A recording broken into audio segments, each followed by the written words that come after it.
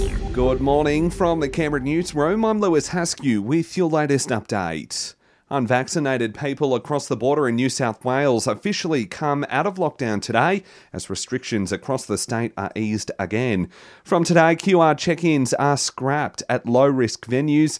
Masks are only required on public transport, planes, airports and for unvaccinated front-of-house staff.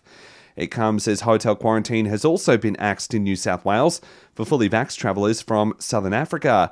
The move brings all fully vaccinated international arrivals under the same rule, requiring a self-isolation period of 72 hours after landing. The changes come despite a surge in COVID cases across the state, with 804 new infections reported yesterday. There'll be more cheers and tears today as Tasmania also brings down its border and opens back up to the world.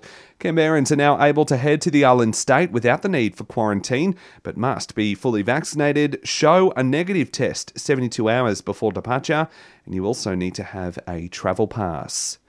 International students are also on their way back to Australia today. Under changes to our international border overnight, visa holders are now allowed back into the country. The move had been delayed by a fortnight because of the emergence of the Omicron strain.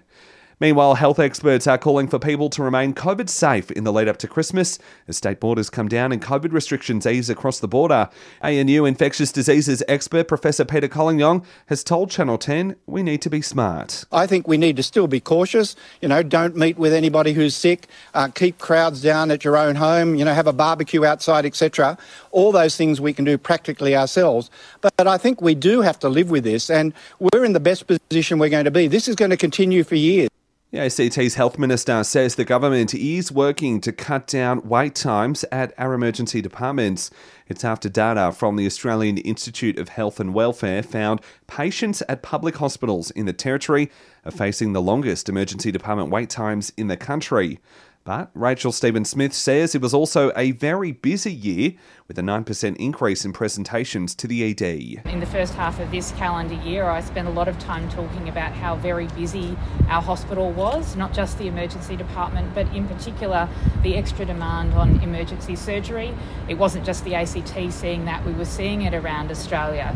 And it's been revealed Aussies have spent a whopping 90 million hours on hold to call centres over the past 18 months. The daunting figure comes from a new survey for ServiceNow.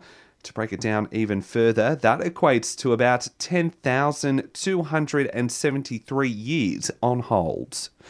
And that's the very latest in news. We'll have another update for you right here later this morning.